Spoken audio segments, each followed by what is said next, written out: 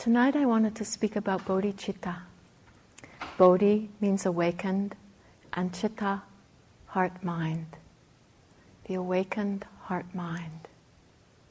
The heart-mind that is untainted with self. The practice of bodhicitta is the journey of awakening. A journey that can be undertaken not just for ourselves alone, but for the benefit of all beings. To me, this is what helps give a context to the practice one might do sitting here in silence, looking into suffering, looking into the depths of suffering, places of separation, isolation, loneliness. As we do so in what can be a large context. We do so because this is what helps to free the mind. From this place of freedom, one can then help others to be free.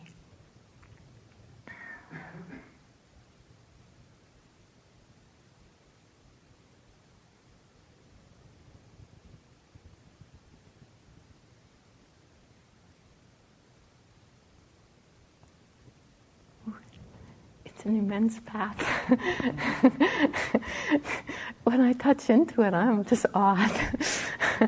I'm sorry it took me by surprise.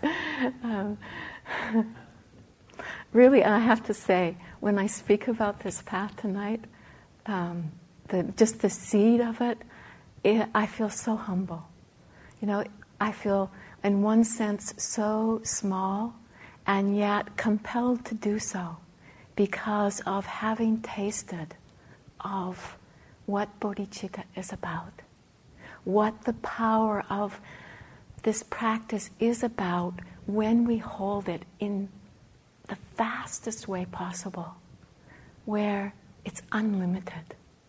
That we really, in our heart's desire, wish to be free from suffering, free from pain, in order to help all beings to have the same.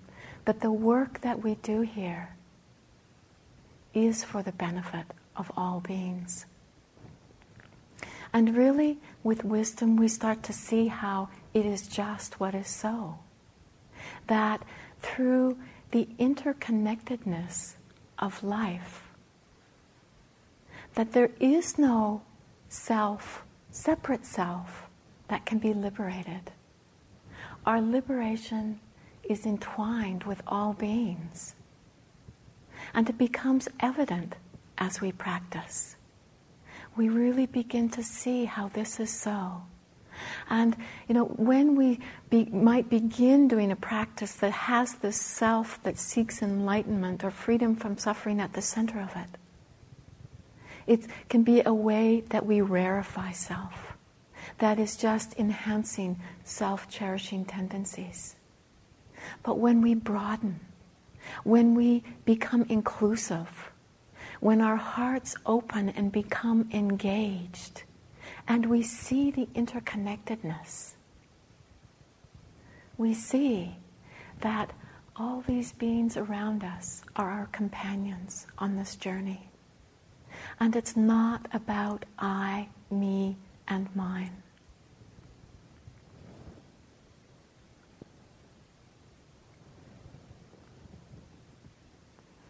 It's really a way of turning our minds to the inherent qualities, loving kindness, compassion, joy, equanimity. A way of recognizing the empty nature of the mind on the absolute level. There's really two levels to bodhicitta. There's the level of the relative, it's where we need to be able to know and experience loving kindness, compassion, that we need to be able to call these qualities into our life. And it's not the cultivating, the making of these qualities. It's the remembering. It's the removing of the obstructions. These qualities are naturally present in the awakened mind. But they need to be remembered, rediscovered. And so there needs to be a practical level of application of this practice.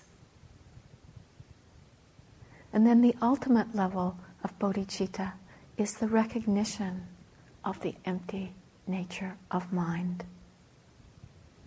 A wisdom that is released from the taint of self.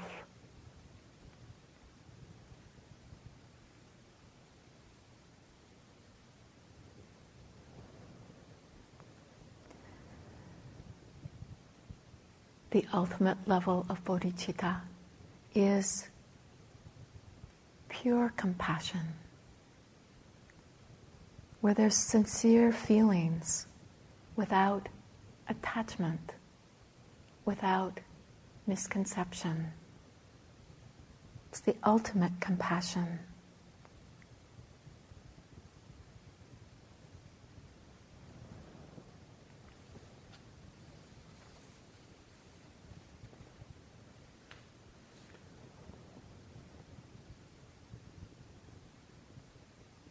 We learn to live our lives with a unity between this relative bodhicitta, loving kindness, compassion, and the absolute, where we see into the nature, the way of things.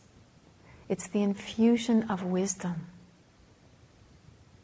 so that our compassion is not limited, is not bound, is not self-referencing.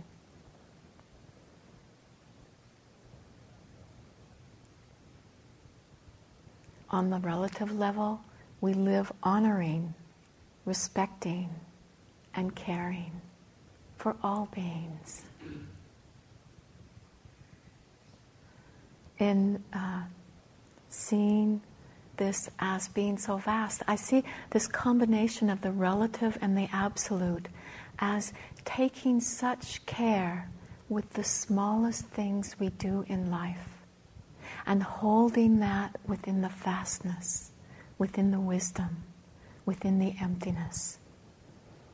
Kuna Rinpoche, who was, actually I'm not sure if he was Indian or Tibetan, he lived on the Indian-Tibetan border, and I think he may have been born on the Indian side, spent time in Tibet, and then went back to India.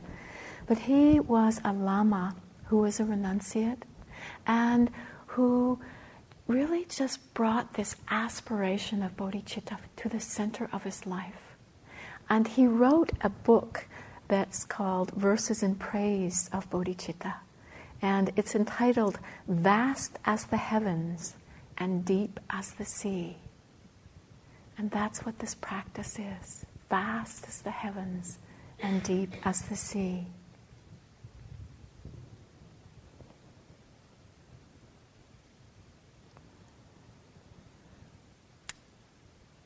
In the beginning, we can plant the seed of bodhicitta.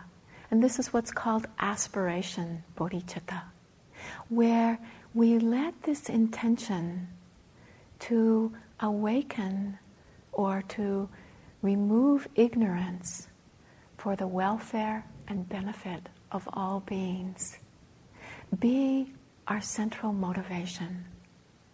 And we can plant this seed at the beginning of a sitting, where we may, to ourselves give words to this aspiration. May I become quickly liberated for the welfare and benefit of all beings. And at the end of a sitting, we can dedicate the merit to be of benefit to all beings. And so first we begin with planting the seed the aspiration of bodhicitta. And then we need to nurture that. And this is our practice on the relative level.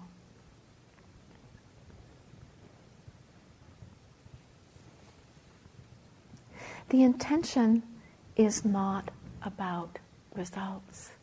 We could get caught into thinking, the idea of all beings being benefited by our practice, of the capacity of ourselves to really work towards all beings being liberated, can seem huge, vast, impossible. And yet, what it's really about is the opening of the heart, the inclusion, really stepping out of this self-referencing way of life and stepping into a view of life that is based on truth, which is interconnectedness.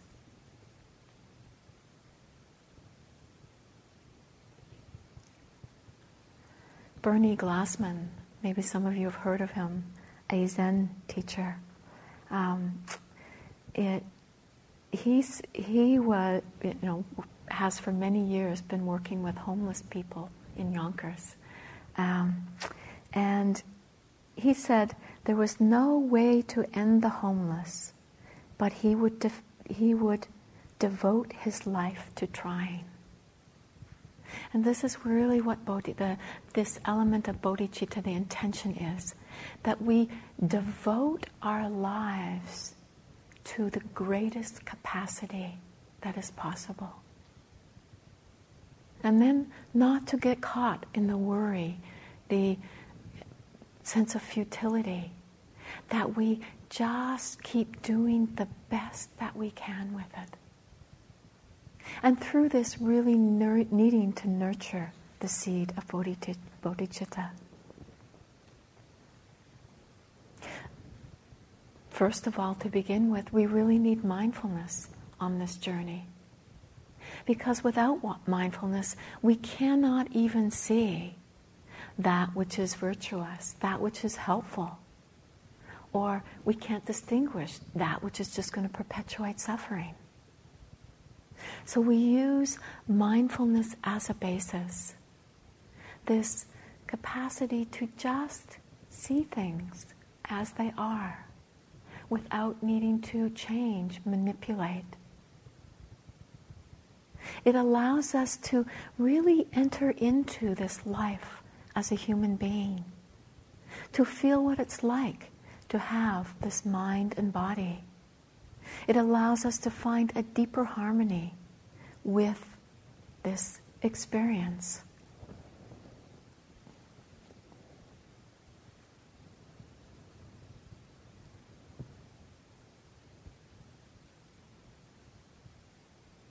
Mindfulness will guide us towards discovering the innate qualities of loving kindness, compassion, wisdom.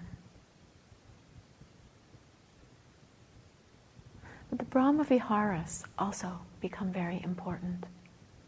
The Brahmaviharas being divine abidings, divine home, our natural home.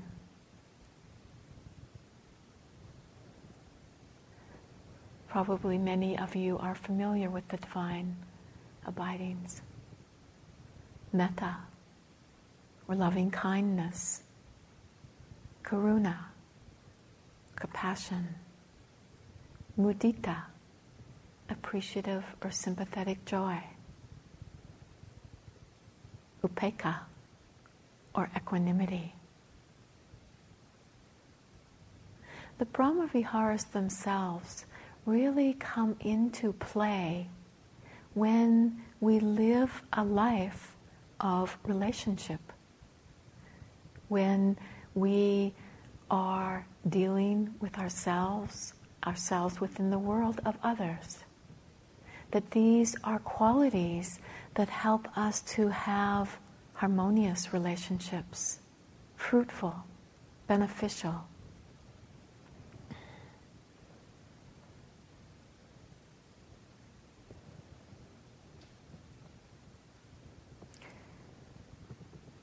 these qualities, when we turn our minds towards them, when we invite these qualities into our lives, help to erode tendencies of separation,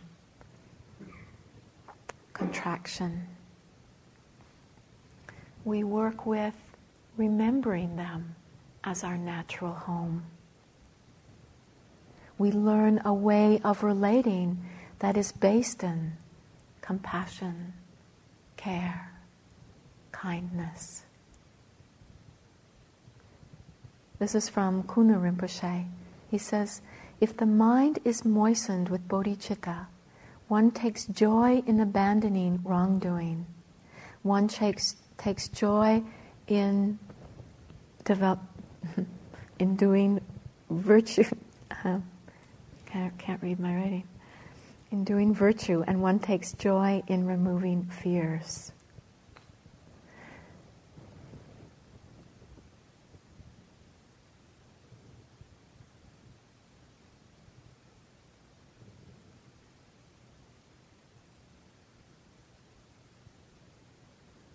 There really comes a joy, a delight, a lightening when we turn towards these Brahma Viharas. They gladden the mind, brighten the mind. Metta, or loving kindness, it's really the foundation of all of the Brahma Viharas. It's a heart that's benevolent, friendly, inclusive, gentle. We find that as we feel at home, at ease in the world, we can more easily open to others' suffering. We find joy more prevalent. We find the capacity to trust in the lawfulness of life.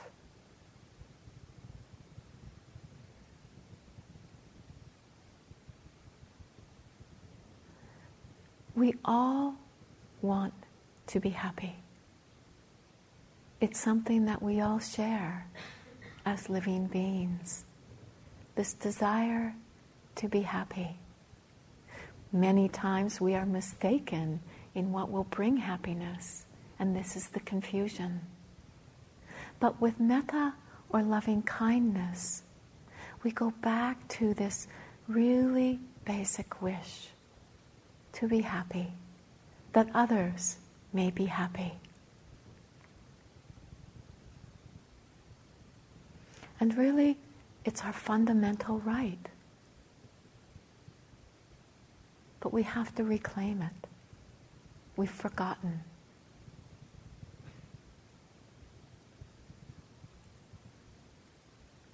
So with metta, touching into this desire to be happy. No, it's a longing of the heart.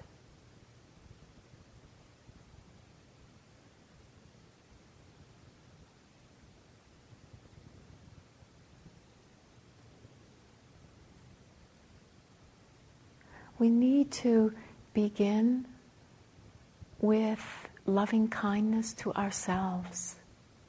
Because if we don't have this friendly, open-hearted relationship with this being, this entity sitting here, how can we possibly open our hearts to others?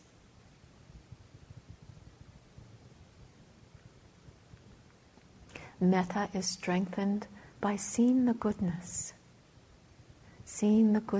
in ourselves, seeing the goodness in others. There comes this natural quality of kindness when we see the goodness.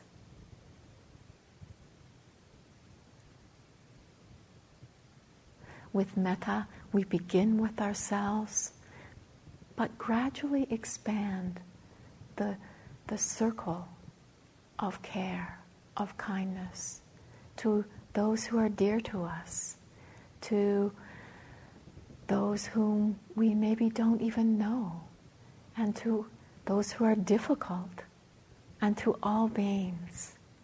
But it's gradually done, working with just opening the heart with care, kindness.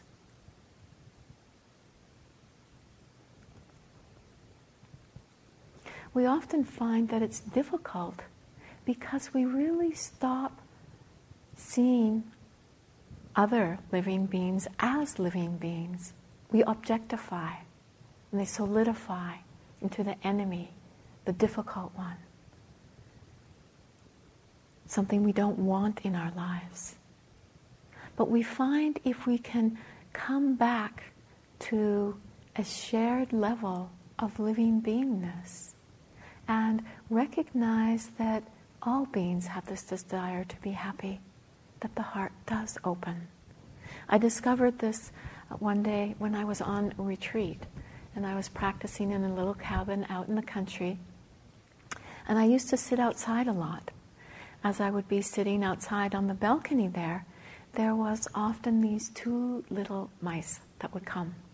And actually, when they first arrived on the balcony, I thought there was 10 of them.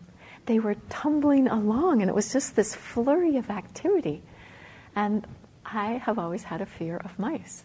And so I saw these mice, and it was like, retraction, recoil. And I later discovered there was only 2 mice. And I actually nicknamed them Double Trouble. And Double was the brave one, and he was always leaping out, and then Trouble would kind of timidly come behind. And they were just this pair that was filtering through my experience. But there was, in the beginning, a lot of, and there was a cat on the premises. And the first time I saw the mice, it was like, I wonder if the cat's around. Is that really, a breaking of the precepts if the cat eats the mice? But there was just not wishing well for these beings. And then at some point, over time, there was starting to connect with these beings that every day tumbled through my world.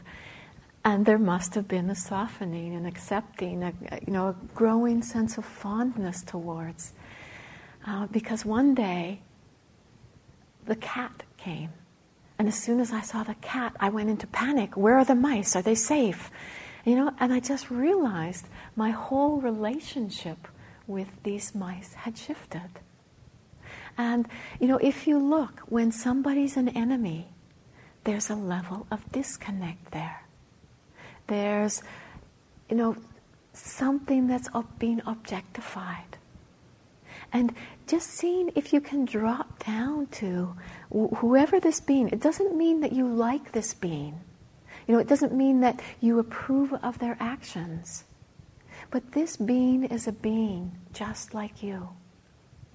And this being, like you, wants to be happy.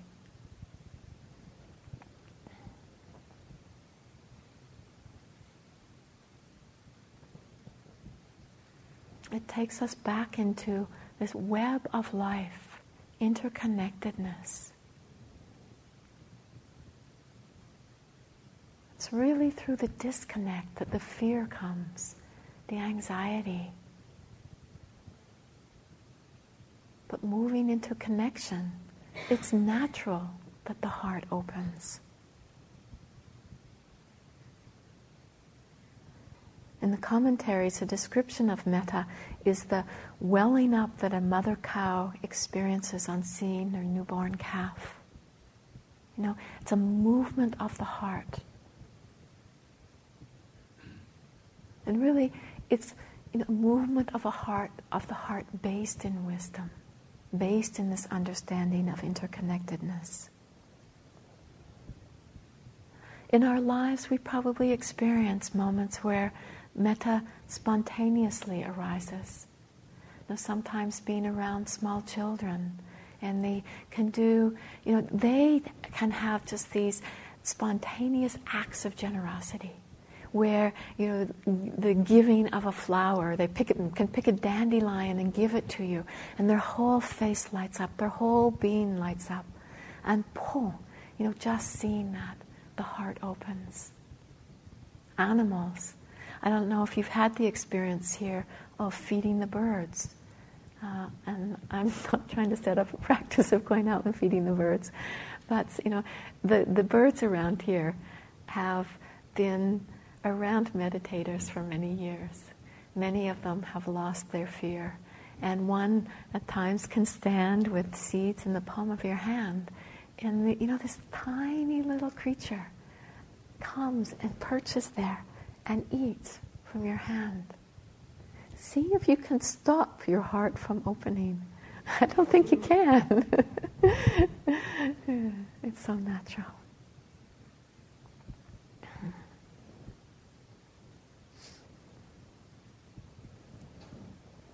Sometimes we meet great beings who really embody loving kindness. And it's so inspiring, touching. His Holiness the Dalai Lama, I once met him, and it was in Dharamsala. And I'd heard he was giving audience, and I didn't know what that meant. And then I was told it would mean that everyone would line up and one by one file past him and shake his hand.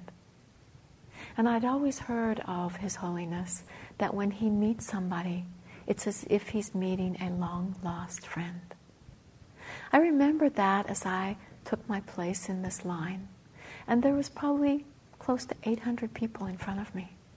So as I was standing there in the cynical mind, I don't think I'm going to be his long-lost friend. He's got quite a few other friends.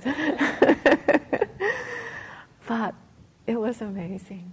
As soon as there was about 2 people in front of me, something in my being recognized that something was about to happen. I was stepping into a field, just the presence of metta, and felt, this whole awakening happen. And then, sure enough, when I looked at His Holiness, I was the only person in the universe. I was the long-lost friend. I was just bathing in the feeling of metta. And I was a wreck after. It was just like, wow. It's so powerful. What a gift. What a gift when we have, these moments. And, we experience moments where it happens when our heart opens to another. And it's such a blessing.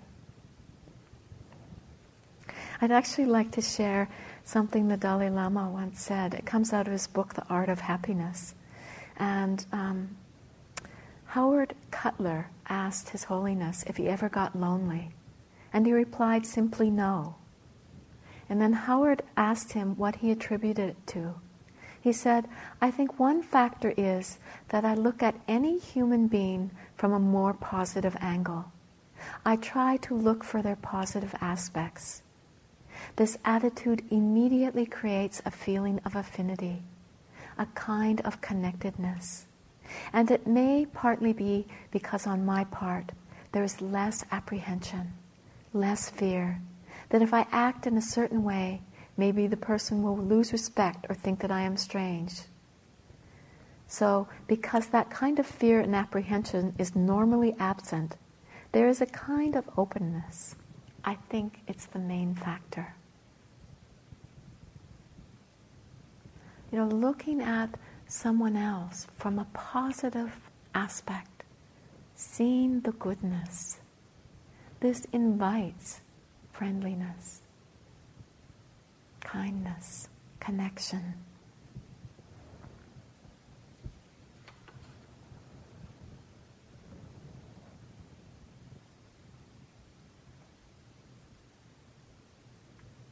Moments of metta in our lives can be very simple.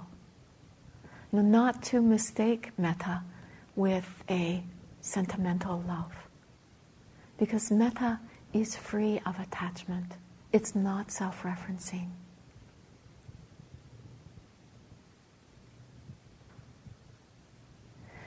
Moments of metta can be in a moment of generosity, where there's a real caring for the welfare of another. And it doesn't reference back to I, me, or mine. Sharon Salzberg. Probably many of you may have met, know, one of the founding teachers of IMS. She says in her book on loving kindness, to love someone is to be totally present for them. To step into presence with another. This is loving kindness. Loving kindness can be expressed when we take care through our conduct, through our actions, our speech, that we let them be based upon this intention of bodhicitta, that we don't do things that are harmful, we refrain from, that we do that which is helpful, that which alleviates suffering. We find this quality of loving kindness present in our practice when, just in a very simple way, we can come back from being distracted over and over again. But we do so with kindness. There's not the brutality of the judging mind. There's the acceptance. Yes, there's getting lost. Yes, there's coming back. And we just stay steady in that. When we experience difficulties, rather than trying to push away, we establish a friendly relationship, a relationship of interest. We find moments of metta when we renounce anger and aversion. We can't stop them from arising in our mind, but when they arise, we simply don't feed them. Let them go. Let them be.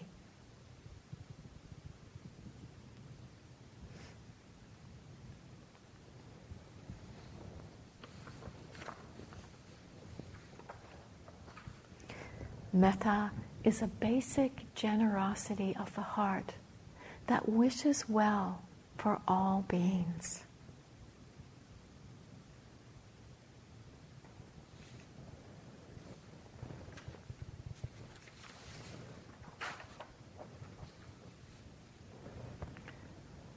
The implications of metta could be huge. I remember one time I was doing an intensive Brahmavihara retreat and doing metta for a long period of time. And it was when I hit working with all beings and just sitting all day long working with this wish for all beings to be happy. I just had the thought, what a different world it would be if for 1 week in everyone's life they did metta practice. It would really just change the way we live our lives. And this is expressed well by Joan Chittister. She says, try saying this silently to everyone and everything you see for 30 days. I wish you happiness now and whatever will bring happiness to you in the future. If we set it to the sky, we would have to stop polluting it. If we set it when we see ponds and lakes and streams, we would have to stop using them as garbage dumps and sewers. If we set it to small children, we would have to stop abusing them, even in the name of training. If we set it to people, we would have to stop stoking the fires of enmity around us. Beauty and human warmth would take root in us like a clear, hot June day. We would change.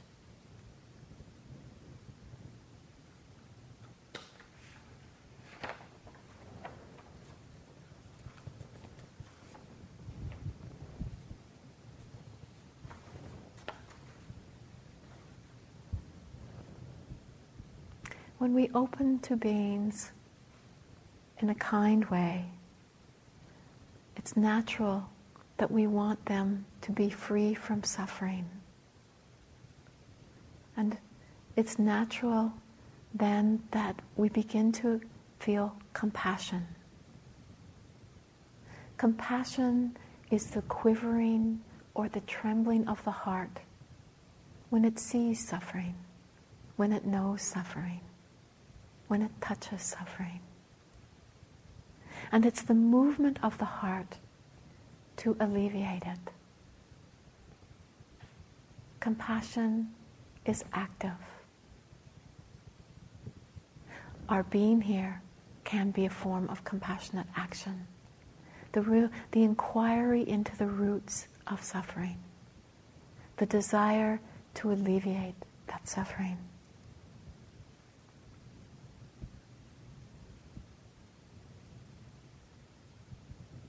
Compassion is not broken by the suffering. It has the quality of fearlessness to it. It's a fearlessness that really helps us to become bigger than this small, separate self. I've seen this in action in others. One time I was going for a walk around what's called the loop. Maybe some of you are familiar with it. There's about a 3-mile loop that one can walk along the roads around here. And at this time, there was a dog named Kelley living in the neighborhood. And Kelley was said to be a bodhisattva, that many a yogi found just a kind of a warmth of connection, a tenderness of heart through this dog. And this dog would often accompany me in walking around the loop. But in walking the loop, there was 2 dogs that Kelley was terrified of. And I heard that Kelley had actually been attacked savagely by these dogs and injured by these dogs. And these 2 dogs are big. And, even as a person, they can be pretty scary when they come charging at you. And so as I was walking, getting closer to where these 2 dogs lived, Kelley started to get afraid and didn't want to go further. But I was confident in my capacity to talk to these dogs and felt like it would be okay. And we also had another dog, Traker, coming along. Traker still lives in the neighborhood. He's the black lab.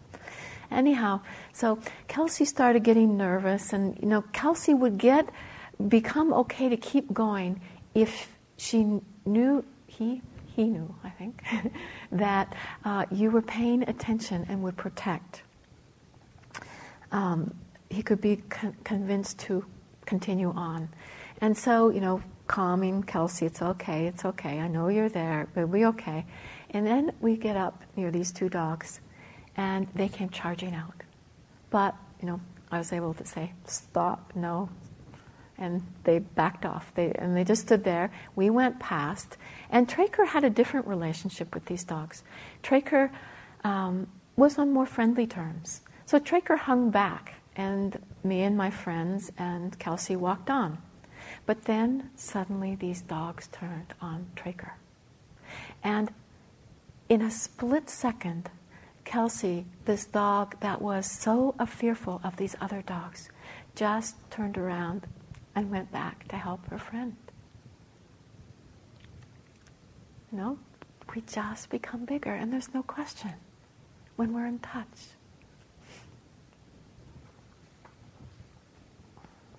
One day, Kelley moved away. It was a sad day in the neighborhood.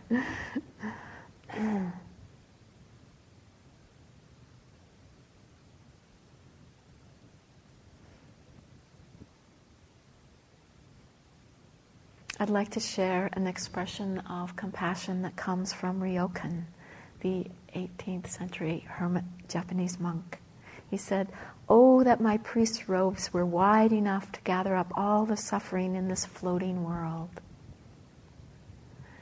Having a heart that's that vast, welcoming of beings in suffering.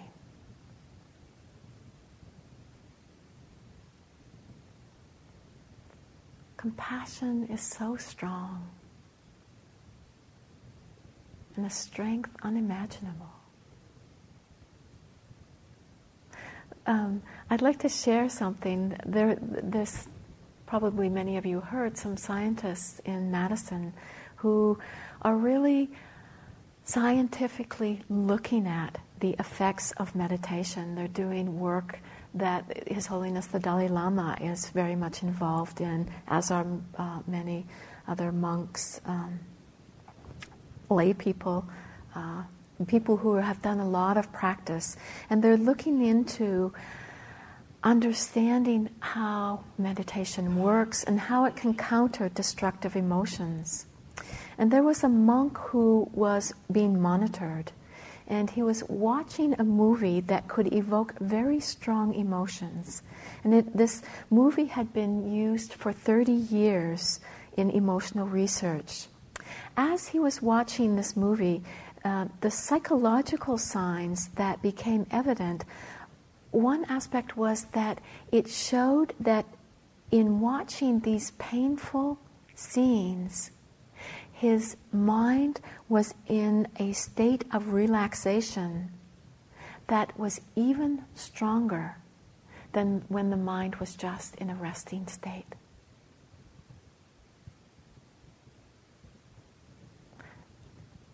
It's powerful.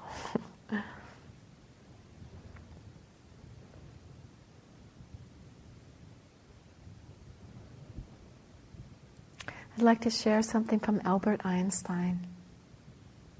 A human being is part of the whole, called by us the universe, a part limited in time and space. One experiences themselves, their thoughts and feelings, as something separated from the rest, a kind of optical illusion of one's consciousness. This delusion is a kind of prison for us, restricting us to our personal desires and to affection for a few persons nearest to us.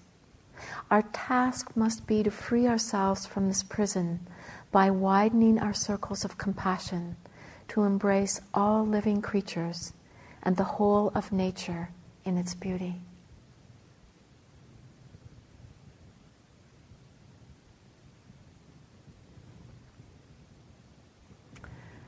So we get in touch with compassion through the touching into suffering. In the beginning, this can have some sense of self with it.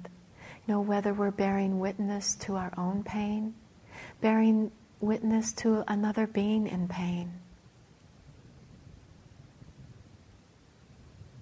Sometimes as we do compassionate action, there can be the sense of I, me, who is being compassionate.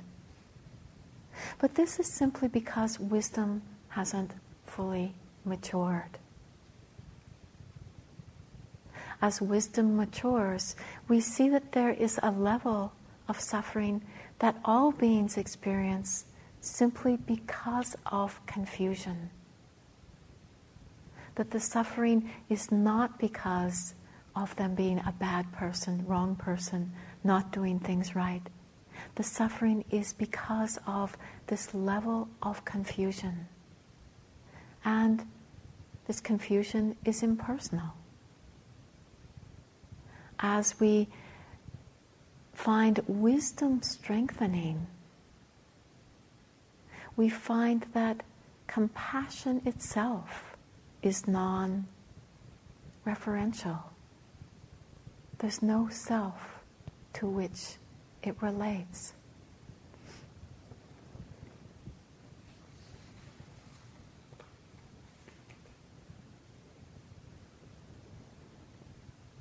When we see that suffering comes out of a level of confusion, a level of not seeing clearly, falling mistakenly into a way of relating in life where objects become the fixation. When we see that this is impersonal, and we see that it is just confusion, ignorance,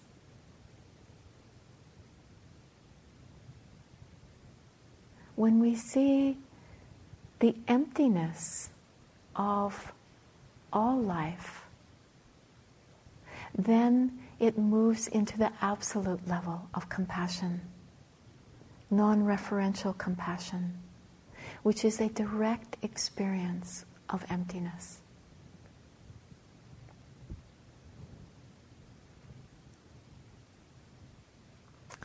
loving kindness and compassion are not easy on the relative level. You know, it's sitting here when we could be doing loving kindness practice and we get to somebody who's difficult, a challenge, that can feel difficult. When we, in our lives, have to deal with beings whom are challenging, whom don't act the way we want them to, it can be very, very challenging. When we're really faced with the immensity of suffering, you know, when the mind wants to fall into hopelessness, we need to call upon courage. That heart that doesn't give up. That heart that stands steady. That rests itself in the intention, the motivation, without looking at the result. And it takes immense courage.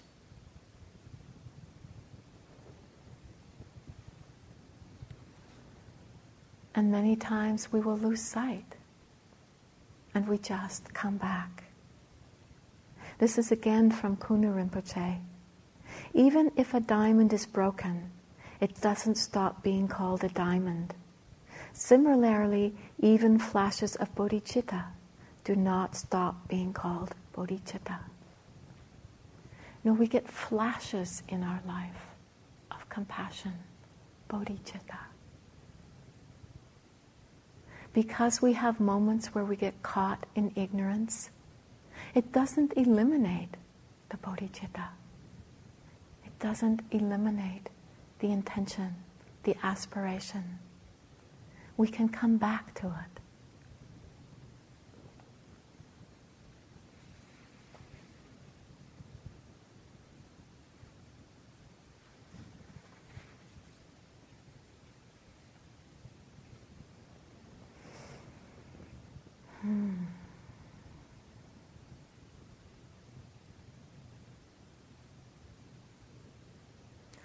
Compassion at times will be fierce compassion.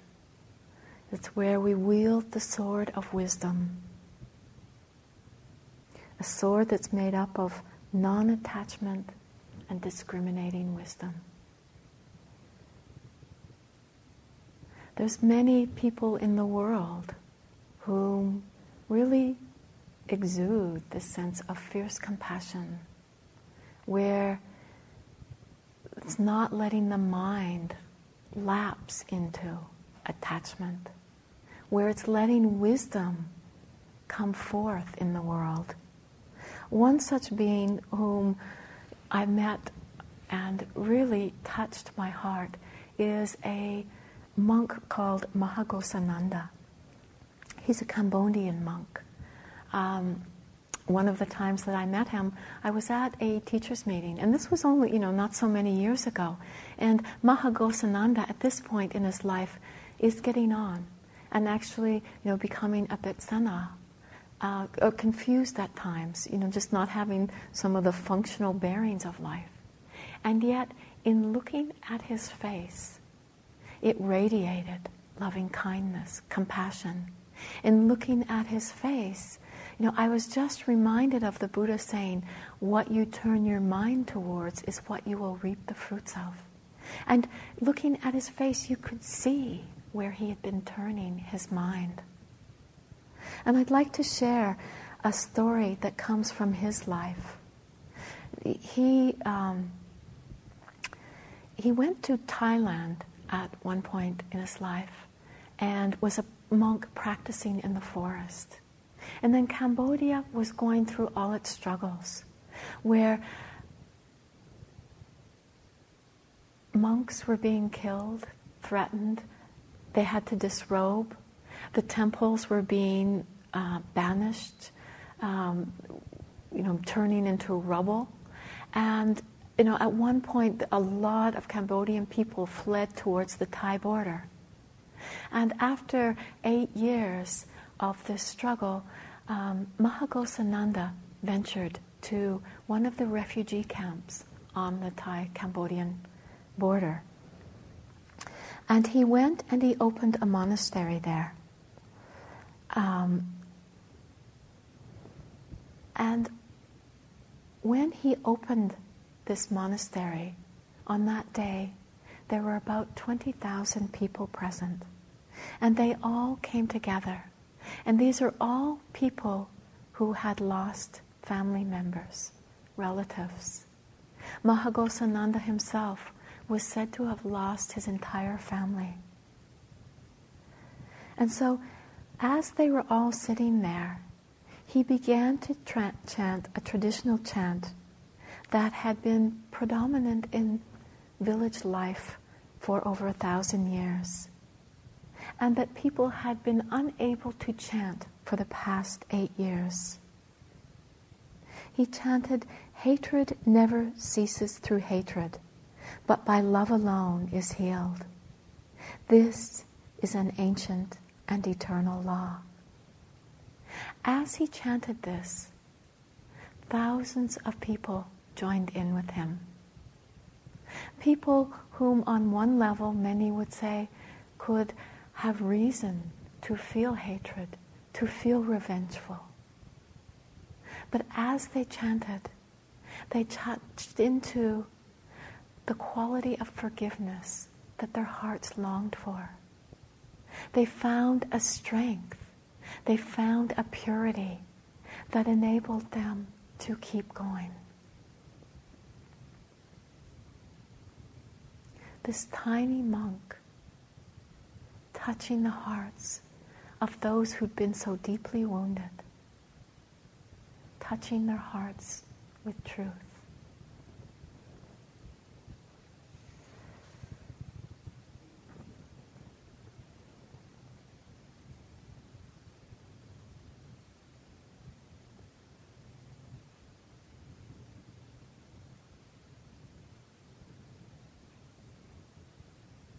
We work with compassion on a momentary basis in our lives, moment by moment.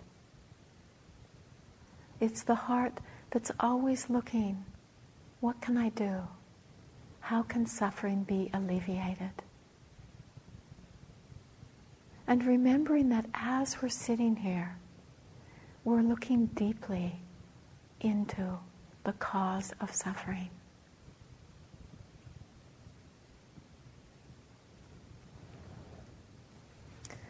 I'm just going to briefly touch on the other two Brahmaviharas, because all of these Brahmaviharas are a way of working with the application of Bodhicitta. So the next of the Brahmaviharas is mudita, sympathetic or appreciative joy, where we can delight in the happiness, the good fortune of another. Delight in the fact that someone else is free from suffering. It's a true lightening of the heart. And yet, it's said to be the most difficult Brahmavihara. Because, we live in a competitive society. We live in a world of commodity and can sometimes think that happiness is a commodity and that if someone else has happiness, we may not have happiness. If someone else is looking really good, we start to think maybe we're not so good. And it becomes painful. Jealousy is present. It's hard. Envy. And I actually have found this really interesting in my own practice because, there was a lot of jealousy in my life, a lot of envy, and feeling like it was really deeply entrenched. And then one day, I, in knowing about mudita, appreciative joy practice, thought, okay, when I've seen somebody else happy, instead of focusing on my jealousy, I thought, I'm going to focus, just turn my mind towards their happiness. Just focus on that. And I couldn't believe it. Boom! There was the joy. There was this sense of delight, this lightness. And it is, we just forget. That mind that keeps going to the negative, the hard, the difficult. And then just refocusing. And really when we can rejoice in other people's happiness, it means that, a difficult time in our own life, we can see happiness in someone else's life and rejoice. Can bring happiness on a cloudy day.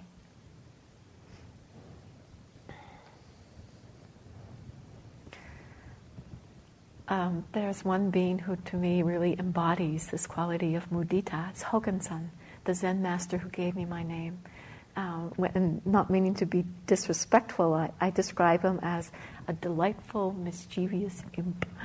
And he just has this buoyant quality. And I noticed when he would meet people that, if they were experiencing some happiness in their life, he would just rejoice in it. And then one day I was meeting with him and I had just received some good news. And when I heard that good news and I shared it with him, he grabbed my hand and started jumping up and down. And we were just in the middle of this room jumping up and down like, a couple of little kids. And what I really learned from him too was that it was not a happiness of collusion. It's still in him a happiness of wisdom. And because in the next moment he could bring out that Zen stick that Zen masters are famous for. So it doesn't go into, again, a sentimentality, a delusion. It's really that open, spontaneous, delightful heart in seeing the alleviation of suffering.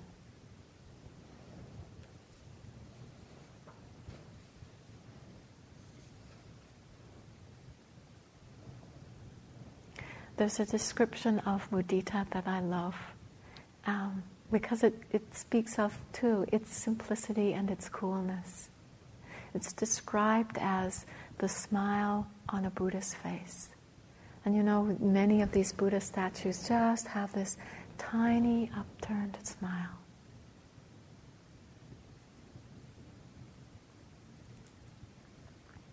And then equanimity. The unshakable balance rooted in wisdom or clear seeing. It brings full presence or connection. It's the mind that doesn't fall into extremes. It's subtle and yet profound. It actually plays a crucial role in the Brahmaviharas. It's what helps keep loving kindness and compassion from moving into uncontrolled emotion. It gives love the strength of non-attachment. It helps compassion to move into action without attachment to results. It helps strengthen fearlessness through bringing in connection, calmness, and patience. It helps our love and compassion to become boundless, non-discriminating, all-inclusive.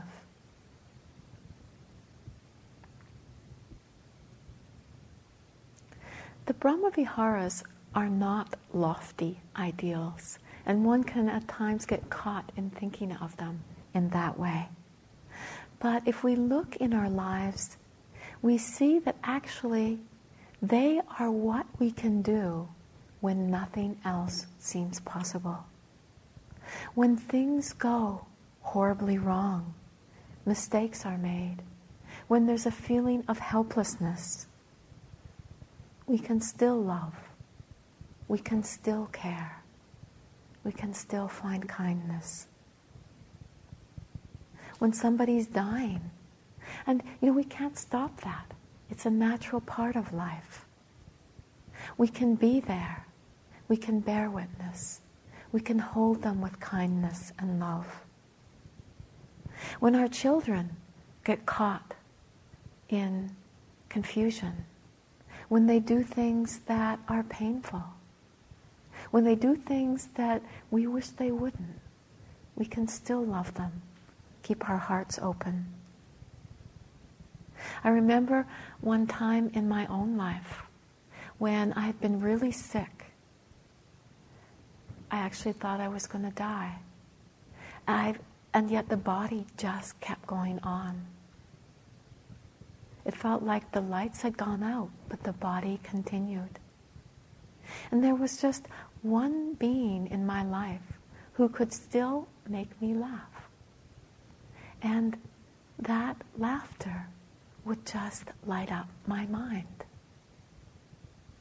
And at times the world is so dark. It's so in need of loving kindness, compassion, joy, wisdom. And we find it in places of simplicity, not holding it as something that's out of our reach, but something that's inherent.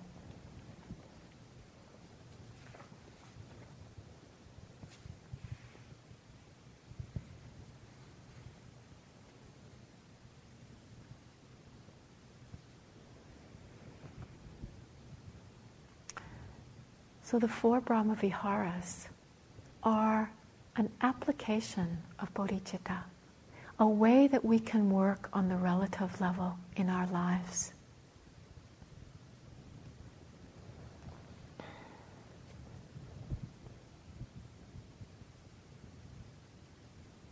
On the ultimate level, the absolute level, looking to the empty nature of mind.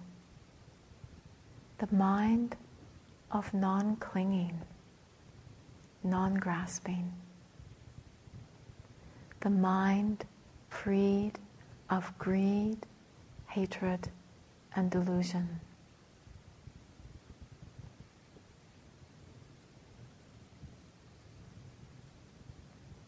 The absence of a self-centeredness.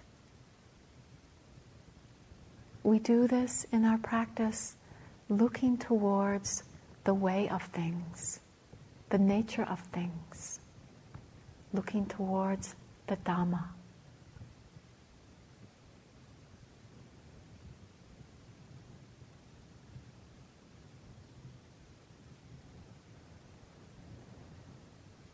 It said, the precious relative bodhicitta is compassion, and the precious ultimate bodhicitta is emptiness. And with compassion and emptiness, enlightenment is unavoidable.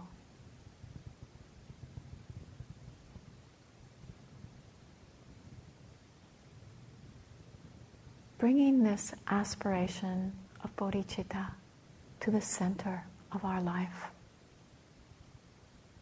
Letting it be a seed of potential. Something we apply in practical ways in our life, and something that helps us to open to the vastness, the truth, the way of things, guiding our lives, so that this life may be of benefit for all beings.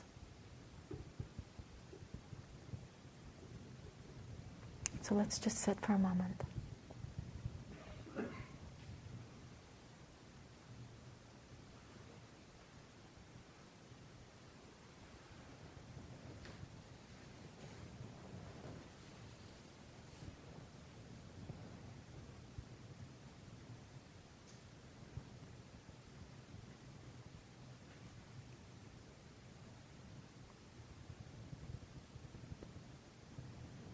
This is from Lama Zopa.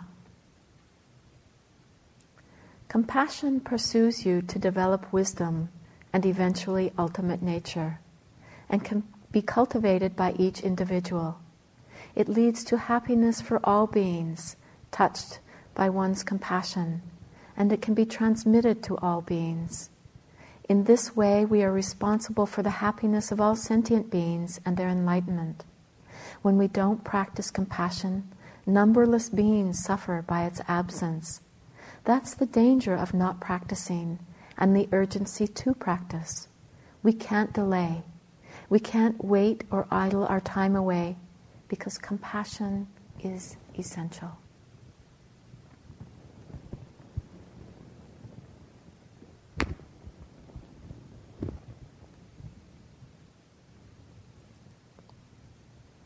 may the merit or wholesome energy of our practice be dedicated to the welfare, happiness, and liberation of all beings everywhere.